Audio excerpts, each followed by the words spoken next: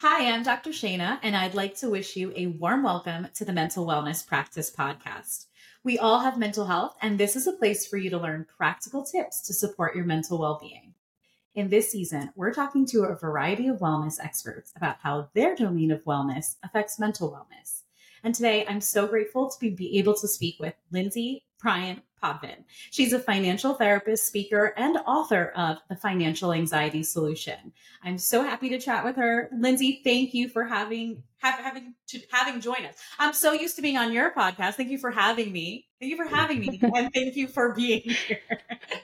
Oh my gosh. Well, it is, yeah, we just had the tables turned a week ago. So it is nice to now be on the other side of things and be interviewed by you on this amazing show. Thank you so much for being here. I still feel like I'm having, but the coexisting is nice. Yeah, so it is. I am hoping you can tell us a little bit more about you. How did you even become interested in financial well-being? Yeah, so I have a background in clinical social work, and my interest in personal finances came almost as soon as I graduated from grad school and got my first social work job. Like many people in the helping, healing, and nonprofit space, I got my first paycheck and realized very quickly that this was not going to be a sustainable choice for me. And I, on top of that, experienced a lot of embarrassment and guilt and shame because I had a layer of financial privilege that meant that I did not have student loan debt. And even without the burden of student loan debt, I was living very, very scrimply. I don't think that's a word, but I was living paycheck to paycheck. And I turned to the world of personal finance and did what a lot of us scrappy grad students are used to doing. I turned to the library and I checked out armfuls and armfuls of personal finance books, and they all basically told me, it's your fault. You spend too much on lattes, you're going shopping too much, you have to cut back on how expensive your cars are. And I just felt even worse than I did before because I had already done the things that they told me to do. I was shopping at, Trader Joe's and Aldi's. I was barely driving. I was not going out to eat. I wasn't shopping. I wasn't taking lavish vacations. And so on top of feeling like I already had this privilege, I then was met with, well, it's your fault that you're here. And I just felt like that was wrong in so many ways. And then professionally, I was sitting across from my clients who were struggling financially. And my training as a social worker basically told me to advocate for very short-term solutions for them. So I was very good at saying, let's call the energy company and advocate to make sure that your bill or your electricity doesn't get turned off, or let's find some food banks for you so you can eat for the week. But it didn't really equip me to talk to them in a meaningful way about how to find and resource themselves financially after that quick Band-Aid solution. So I had this personal experience and I had this professional experience, and I just felt like there was this huge missing piece in my practice and in my work. And as you probably know, being in the mental health care space, I didn't get any training about money. And it's so shocking to me, Shayna, that we as mental health care professionals are trained on a variety of challenging things. We are trained to talk to our clients about really challenging things like abuse, neglect, self-harm, but I wasn't trained to talk to them about money. So fast forward, I started researching ways to integrate my interest in personal finances with mental health care. And I found the Financial Therapy Association and went on to get certified in 3 different things around the world of money and mental health.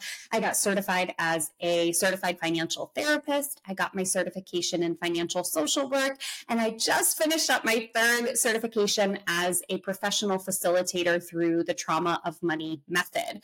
And so what that means is that I love being in the space of mental health care, and I now feel like I'm able to stay within my lane, but I'm also able to integrate how our personal finances affect our mental, social, psychological, and emotional well-being. So that's what I love to do. I love to talk about how money impacts those things without having to be a financial advisor or personal finance I don't know why the other word eludes me, but yeah. Thank you so much for sharing your story. And I think that I know Yeah. I related when I was hearing you, and I imagine the listeners too, of it's Mm. really interesting when anyone's having some sort of struggle with money, there is a lot of this loaded emotion, Yeah. right? And now I take that on the exact opposite end of the spectrum. Like, where are we supposed to talk about loaded emotions in counseling and therapy? Yet Right. the average counselor and therapist is told, like, money is a basic need, right? If we think about like Maslow's hierarchy of needs, it's like rudimentary, like we need money to survive, yes, but no one ever tells you about how to handle that. So that big gap there, I love that you saw that and you went straight for it and trying to fill it. And I appreciate your work, your podcast, your book, and helping Mm. others fill that and helping us, fill that today. Um, I'm wondering then from where you stand now, and congratulations on your most recent credential, by the way. That sounds really Thank exciting. you. Um, how do you define financial well being? To me, I think about financial well-being as going beyond just the financial literacy.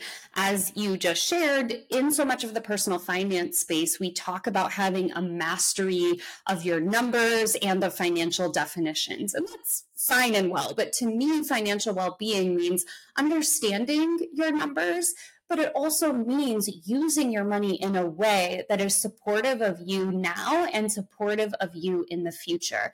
And that may mean having enough money to take care of having a monthly massage if you have chronic pain.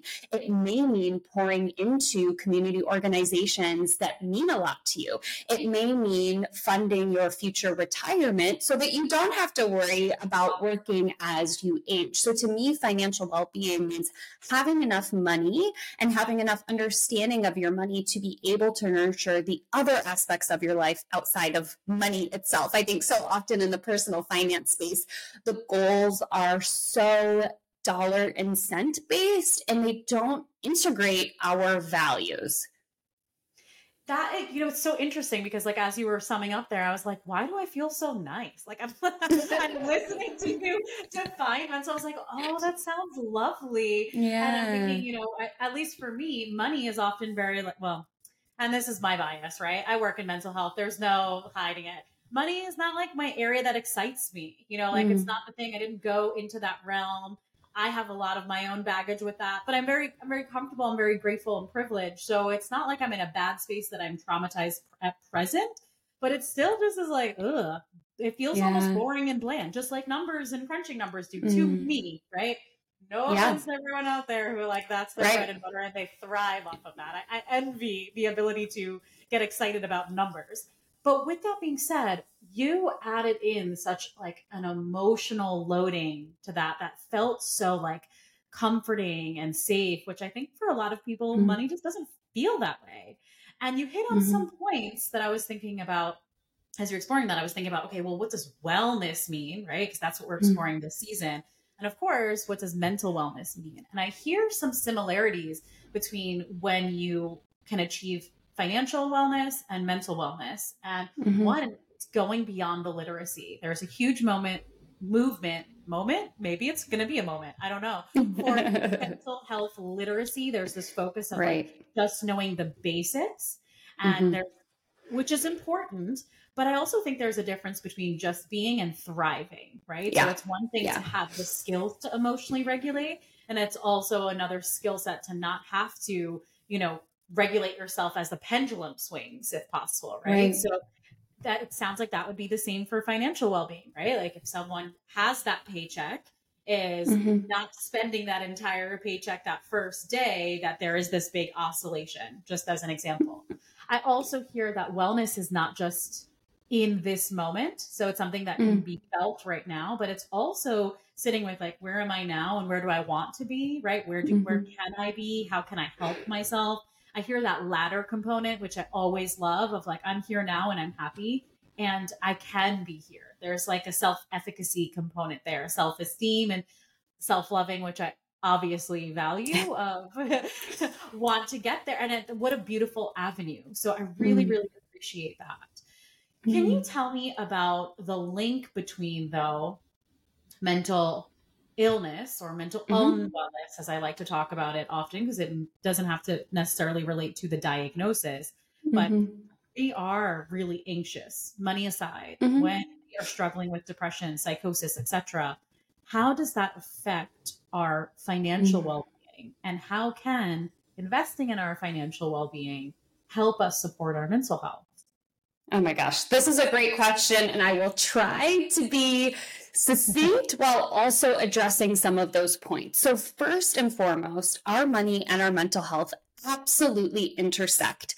We know that Americans at the time of this recording are ranking their personal finances as the second highest thing that is stressing them out. So we know it impacts stress, and we know the impacts of chronic stress on our physical and mental well-being. We also know that there is a bidirectional relationship between depression and debt.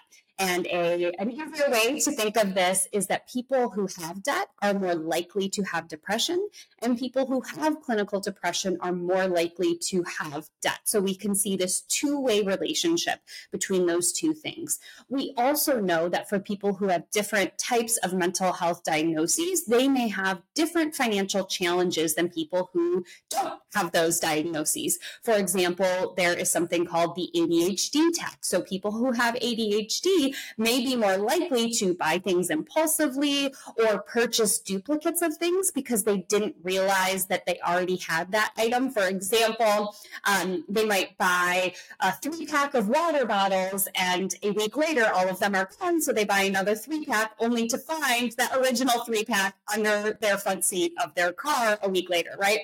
We also know that for people who have other types of chronic mental illnesses, it may impact their earnings potential. They may be less likely to earn as much as their peers who are in similar fields than them. And we also know that depression is one of the leading causes of people leaving the workforce early, having to take FMLA, or not being able to go up for those types of promotions. So I won't go into all of the details of the different studies, but suffice it to say, it is not just me saying, oh yeah, they're related. There's a lot of data to back this up. Could you repeat the second part of the question? Yeah, absolutely. And I value you trying to keep it succinct. And I have to say, like, gosh, can't this podcast be 5 hours long? I know. Like, let me have all my peer-reviewed articles out for you.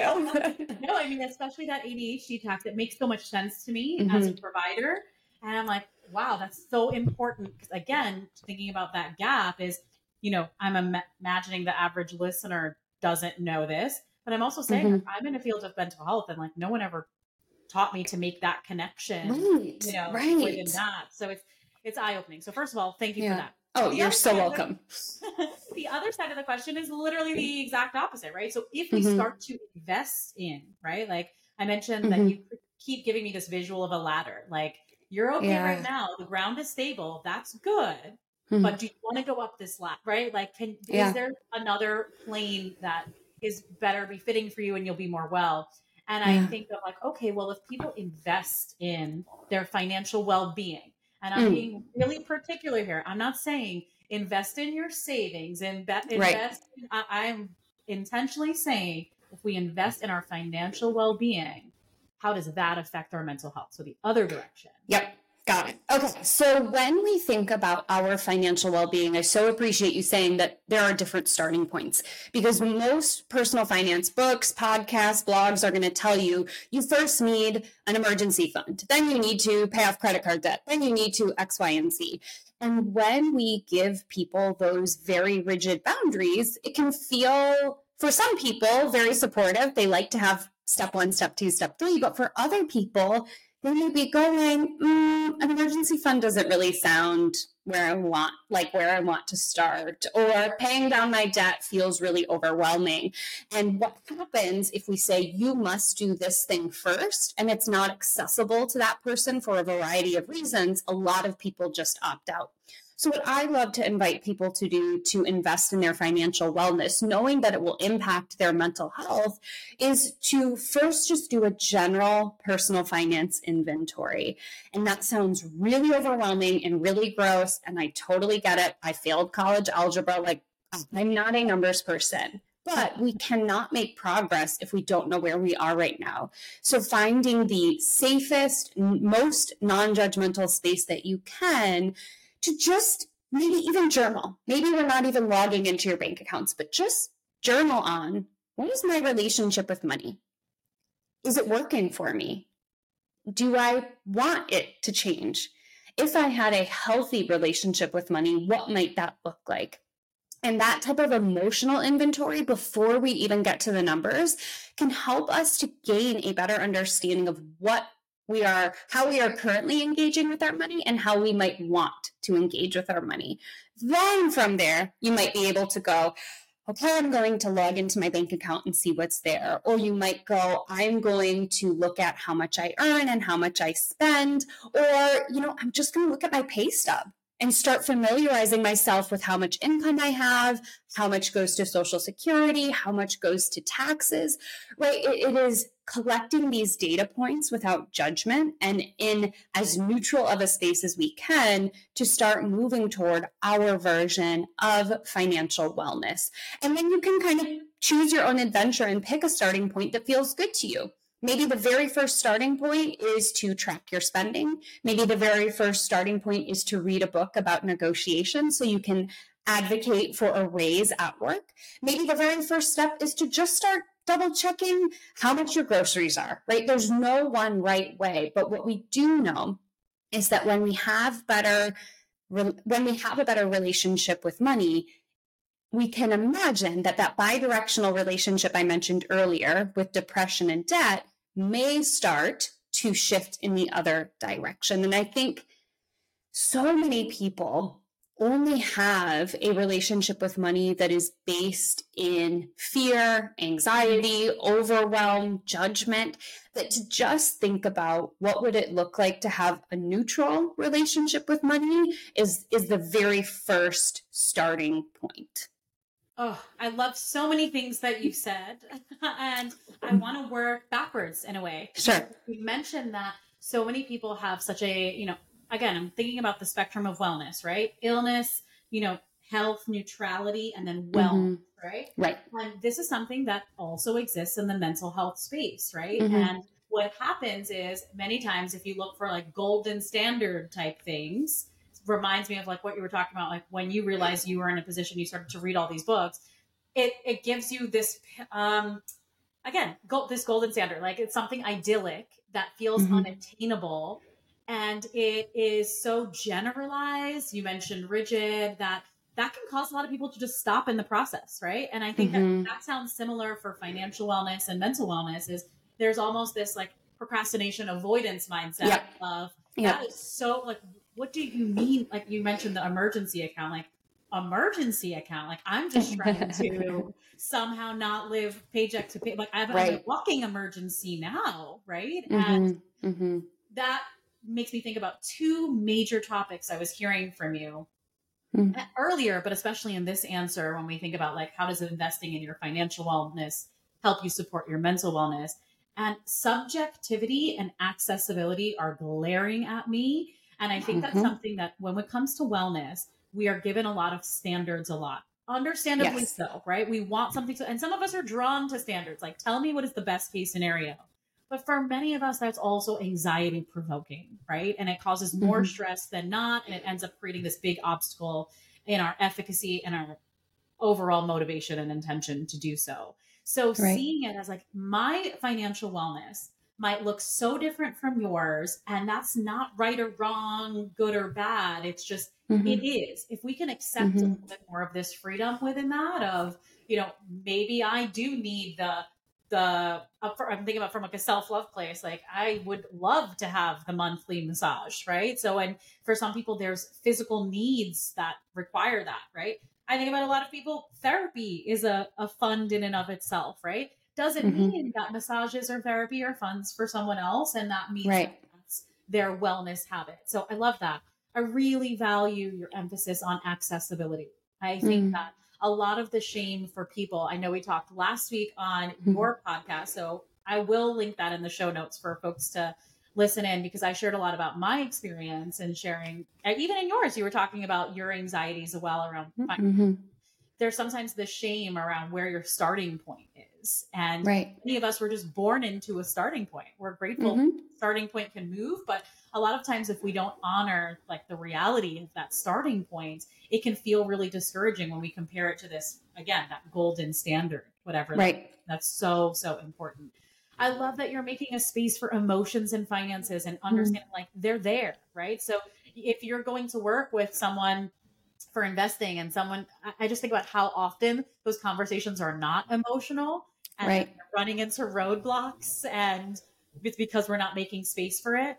And the last thing I have to highlight that you said, because I just stood back, I was like, okay.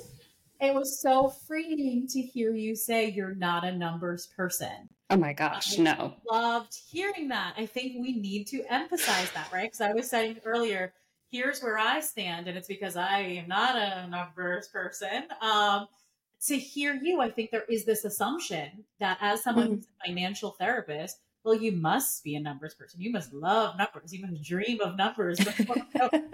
You are the one like counting sheep person that we hear about, right? Like it must be you. I love that. I think unintentionally you're dispelling this like stereotype we have about someone who can be financially well does not have to love numbers. I know Right. that was such a moment. So thank you. Oh, good.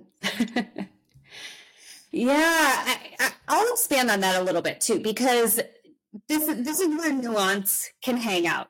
I am not a numbers person, and yet I have to have some sort of understanding of where my numbers are and where I want them to be in order to have a good relationship with money. And the way that I personally square not being a numbers person with looking at my personal finances is I use different apps and different calculators to run the numbers for me, right? So it's not just I'm like, oh, I love numbers, I don't look at them. It's I don't love numbers. And thankfully, there are calculators out there for everything, the type of basic algebra that we need to manage our monthly income and expenses are things that we can do, if not on our fingers, definitely on our phones calculator. So it's both, right? I like to use different apps, different calculators to help me get a better understanding of things. And I also don't shame myself for not being able to run those numbers in my head. I think it's so freeing because that and experience, first of all, we know in terms of mental wellness is helpful just as it is.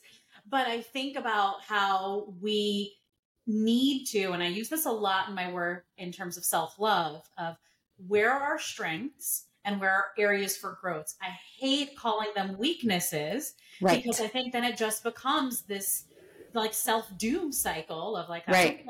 So there's this avoidance instead of here's a strength of mine and how can I use that to first like give a hand to this, area that I know is not the best, but also I need to refine. I need to do something. I don't need to, become a billionaire with my lack of not liking numbers. It's just, I need to be financially well. And again, that's why I'm making the distinction here. This isn't a podcast that I'm like, how to make your next million. It is essentially about financial wealth. So sorry for anyone who thought that's where we were going today, but that is not where we're going. You gave so many wonderful tips and reflection points that I think can be helpful for folks who are particularly intimidated and want to jump into supporting their financial wellness. But I'm wondering if there's other things when I think about like self-care, like recognizing where you are and knowing that like, I have this, I'm interested in financial wellness. I want to take those next steps. Are there some strategies that you would suggest for folks in that boat? Yes, I have a lot of ideas. I think, again, going back to this inventory of where you're at financially can help you to craft your own financial self-care practice. I think self-care, I'll get to in a second, but I think a big thing with money is that it doesn't just exist with us. We live in a place where many of our interactions with friends, family, community members involve some sort of financial investment. If you want to meet up with friends at brunch, you're going to be spending money. If you want to go on a family vacation, you're going to be spending money. If you want to go to a community fundraiser, you're going to be spending money.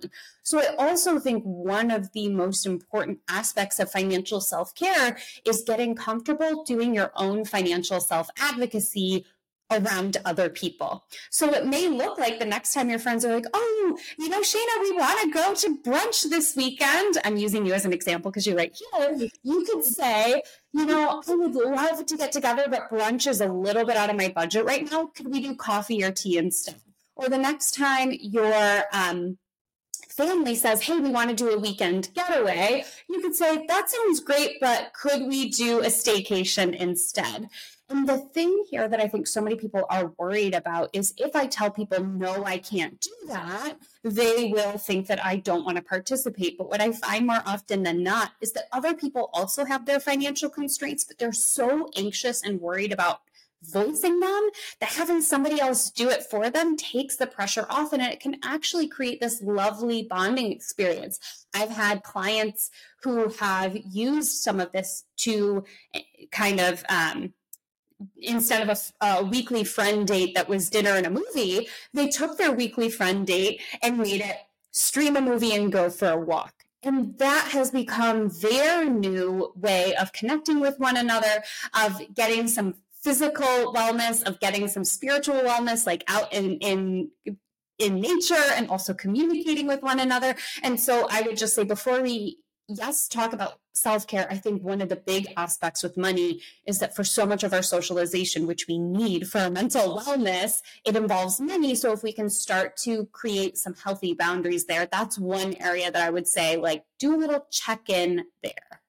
I am so glad that you are pausing us to address this first, because it's the realistic aspect of finances, right? Like, your finances are not siloed, right? Like, you don't exist in a bubble, likely, or unlikely, right? Because of that, I'm assuming that there's all these things. And I love how you kind of took us through the wellness wheel, right? Like, here are other dimensions of wellness that apply in your life. So if you're going to do these things or not do these things, there is a financial cost to that, right? Or there's likely a financial cost to that. I also love the specific examples that you offered. And I'm thinking about, my mental health practice hat is on, and I'm thinking about, like, how often people don't want to talk about money, and they're fearful of, like, what they'll say, what people will think, they'll be judged, that it just becomes like no, or like wishy-washy answers and all of this, instead of just talking about and kind of owning what I hear as their financial personal boundary that then influences their financial interpersonal or social boundary. And that boundary setting is actually helping facilitation. Thank you. I'm just thinking about in times that has happened for me, especially when I'm the recipient. I'm grateful to hear, like, thank you for telling me. And I hear that you want to spend time, that you want to bond. It's not against me. It's where you're at right now. How can I help? Oh, yeah, absolutely. We can do coffee instead. Can I also cover, there's just a bunch of different, avenues there. But I just love that information aspect, and that the bond can still be there.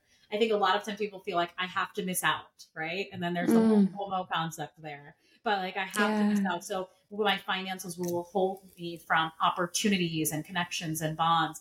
And I love that you're dispelling that. Essentially, what I heard from you is that we have to design healthy boundaries, which I'm all about, for ourselves personally and in our relationships before practicing that practical self-care. And I really appreciate it.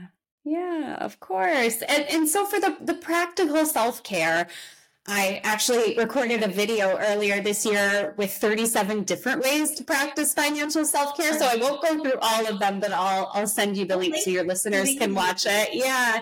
But I'll share with you a personal financial self-love and self-love practice that I've been doing for literally a decade. And it touches so many different domains, because just as you said, our finances don't exist in a silo. And this particular financial wellness practice also is good for, like, my nervous system regulation. So almost every Thursday for a decade, I have had a self-date where I make my favorite snack, which is popcorn, also very cheap. And I usually pour myself, like, a nice sparkling water I get on my couch and I binge 2 or 3 of my favorite reality television shows and kind of like catch up for the week. And it is something that is truly kind of like sacred to me. And I know that sounds wild, but like my friends know Thursday night, if they invite me out, there's a good chance I'm going to say like, no, I have a date with myself. And I don't always do that. I would say that's like 90% of the time. Maybe 5% of the time, I'll take myself on a date out on the town. There is a local theater here that I love, and it's about a mile from my house. So like on certain nights, I might walk and go take myself to a movie. And then the other 5% of the time, I might like break it and go out with my friends or go out with my partner. But that has been a practice for me that is so ritualistic at this point and so second nature for me. And having that protected space on my calendar is like such a gift in so many ways. So that's my personal self-love practice that is rarely touched. I love that you're giving us a personal example first, because I think I know, at least for me, many times when I'm talking to people about self-care, there's the tendency to try to give something so generalizable, right? Something really broad. Right. So I love that you're jumping in with your truth first. And I also think some of the really healthy things about self-care that I'm hearing in your practice. I heard routine, not rigid, right? So like, yes. Of the time it looks like this, but it doesn't have to be that. And I love that you pose it with like, I do this self-love day, and I'm hearing it, right? I'm thinking, Thursdays for 10 years. And I'm like, oh my gosh, she's about to say she does something that like, we're not going to be able to hit that mark, right? She's taking herself out to dinner and doing a massage and a shopping spree every Thursday, right? Like, nope. This is very, very lowbrow. And I love that you said that, because I think too often you and I are very much on the same page here. Too often when we talk about self-love, when we talk about self-care, we think of these like grandiose, very expensive retreat style actions. And what you and I know, both the research shows and in lived practice, is that routine and consistency is going to outweigh the big grandiose spa getaways every single time. Single time, right? Absolutely. And it's so funny because as I was hearing you embracing for what you're going to say, part of me is like, there's no way, right? Like, I know she knows that there's no way.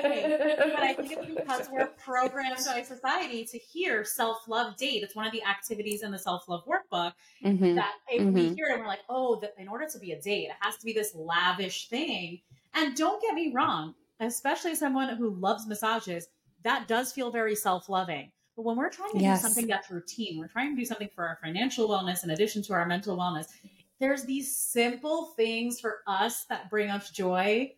As someone who also loves reality TV, I totally get it, right? So it's like things that you may not see. And I think a lot of times we're looking at these high bar things, like, oh, I have to earn enough to be able to splurge on Thursday. And it's like, oh my gosh, you're just talking about something that you probably don't even have to purchase every Thursday, right? You're already paying for the streaming services. You probably already bought popcorn in bulk, right? So it's I got my popcorn in bulk from a local farmer, like truly. I mean, it's like $4 and that feeds me for like 4 months. So it's like you're not, and I think about that a lot. Not only does it not have to be a lavish thing, but a lot of our routine self-care is not even an incremental cost. We're actually following through with something we already purchased or said we would use. So thank you for that. Okay. You're so welcome. Just tying it up with just what are some other self-care tips? Yeah, so other financial self-care tips, I mentioned talking to friends about it, but if you are in a romantic partnership, I think having I call them money dates, and a lot of people in the personal finance community call them money dates, but just having something regular on your schedule where you can talk about where you're at right now. Is it working? Do you need to tweak things, change things? What are some of your goals for the future? It can really help to develop and deepen intimacy. We know that the leading cause of divorce and separation, depending on the year and depending on the study you're looking at, is usually arguments over money and or infidelity. Those are the number 1 and 2 spots. So if we can actually talk about it, we can increase our intimacy and hopefully prevent some of those things from happening if our relationship is in a healthy enough place. Other things for financial self-care, I think having a dream of where you want to be Short-term, medium-term, and long-term can help you create your own financial wellness roadmap. So where you want to be in 1 year in relation to your money, where you want to be in 5 years, and where you want to be in 10 years, that can help you kind of, to use your word earlier, work backward on what is most important right now financially and what might be more important in the future. Other financial self-care practices, can be like, if you're a competitive person, you can kind of challenge yourself temporarily to do things differently. So maybe do 7 days of no spend outside of, your basics, and just notice what happens, or trying like a 30-day no shopping challenge, getting your friends involved, potentially bringing it to HR and doing it at work. That doesn't work for everybody. Some people find those things to be far too restrictive. So always listen to your body, listen to your brain, and omit things that don't work for you. But those are just some other examples of ways to practice financial self-care. Thank you for that variety. And again, I'm hearing that subjectivity that I think is so freeing throughout our entire conversation is, it's different from person to person. It takes me back to also when we were talking about strengths and areas for growth. Use what your strengths are to decide what you're growing in terms of your financial well-being, right? You mentioned like, if you see that it's a strength that you're competitive, then how can you set a little challenge for yourself, right? And maybe it's not even strength, it's just reality. Like, who's in your life, who's in your support system, who do you feel comfortable talking to? So it may be friends, it may be a partner, maybe family, whomever that is. And I think something that I'm hearing too, that I want to make sure we have the bridge for, we may not think about talking about finances and financial stress in counseling and therapy, but there's absolutely space for that there. So if you don't have that space, bring it into your counseling sessions. Yeah. And what I'll say there, as you bring it into your counseling sessions, is to be really gentle with yourself, and also know that not all counselors will have the capacity to hold space for it. And I don't say that to judge. Like, we all, as therapists and mental health care providers, have our areas of expertise. And as Shane and I have been talking today, we did not get trained on this. So if you bring up to your therapist or to your counselor, hey, I'm struggling in this particular area of my life, they may say to you, I hear you, and here's a referral. It has nothing to do with you as a client. It has everything to do with them saying, that's a little bit outside of my scope. Just like if you brought up to them, hey, I really want to spend more time talking about my sex life, or talking about my life challenging to transition into this identity as a parent, they may say to you, oh, I hear you, I hold space for you, and here's a colleague of mine who's really adept at helping in the area. And just be prepared that they may offer you a referral, and that's totally fine too. You're not doing anything weird or wrong by bringing it up in the therapy space. Thank you so much for normalizing that. And you've mentioned such wonderful resources. I appreciate your time. I'm going to link, I'm so intrigued about the video that you mentioned about self-care strategies. Yes. I'm going to link that in. I'm going to link in the episode that I was so lucky to be hosted by you last week. Yes. So we're going to, I'm going to link that in as well. But also, I know folks will probably want to learn about you. So where can they find you? Of course. So my business is called Mind Money Balance. That's MIND. You can find me on Instagram, YouTube, my website, my podcast, my book. Shayna and I share a publisher. Is called The Financial Anxiety Solution. You can buy it wherever books are sold. And if you're curious about learning about your own financial strengths and challenges, I have a free quiz available on my website at mindmoneybalance.com/quiz that will take you through the different financial archetypes and help you see which of the 4 you might be landing in, to help you kind of shine a light on the things you're doing well and the things you might need a little TLC in. Thank you so much for offering us a wealth of resources. Pun intended, yes. I love it. We are so grateful for your time. Thanks for joining us. Oh, thank you so much.